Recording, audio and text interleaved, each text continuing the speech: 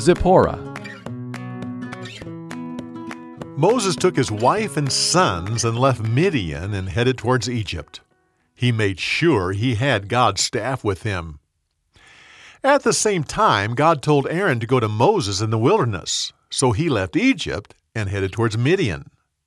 As Moses traveled, the Lord gave him instructions of what he was to do once he got back to Egypt. One evening, after they made camp, the Lord suddenly attacked Moses because his sons weren't circumcised. Quickly, Zipporah jumped up and grabbed a knife. She circumcised her sons and threw their foreskins at the feet of her husband. With that, the Lord let Moses go. Zipporah looked at all the blood and yelled at Moses, "You're a bridegroom of blood to me!" The next day, Moses saw Aaron coming towards him. The two brothers greeted one another with joy. Moses told Aaron everything the Lord had done. He told him about the signs God had given him and what he was to do. Together they went back and gathered the elders of Israel. Aaron told them what the Lord had said to Moses and showed them the signs from God.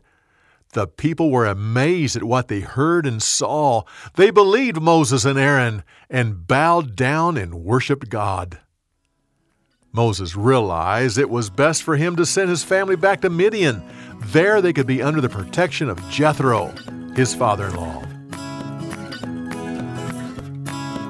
For more, go to BibleTelling.org.